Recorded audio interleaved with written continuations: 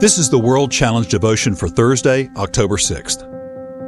We are too earthbound by David Wilkerson. Have you noticed there is very little talk nowadays about heaven or about leaving this old world behind? Instead, we are bombarded with messages on how to use our faith to acquire more things.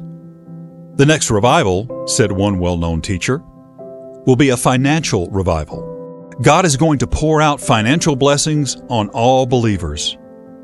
Any message about death bothers us. We try to ignore even thinking about it and think that those who discuss it are morbid.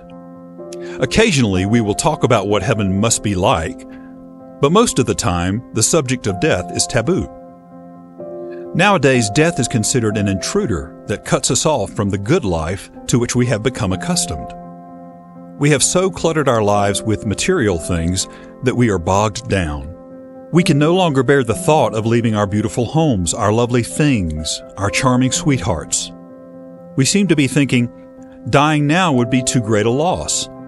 I love the Lord, but I need time to enjoy my real estate. I married a wife. I want to see what our children do with their lives. I need more time. What a stunted concept of God's eternal purposes.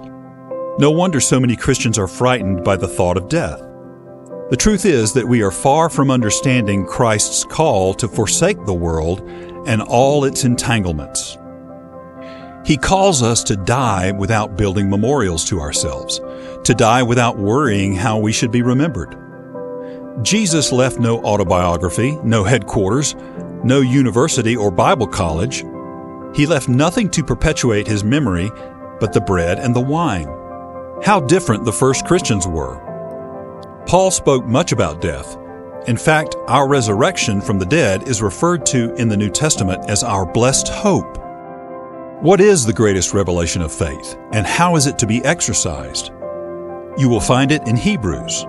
These all died in faith, not having received the promises, but having seen them from afar, were assured of them, embraced them, and confessed that they were strangers and pilgrims on the earth.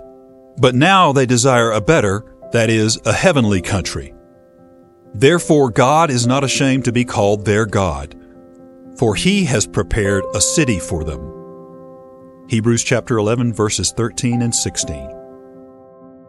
World Challenge: Transforming lives through the message and mission of Jesus Christ. Visit us online at worldchallenge.org.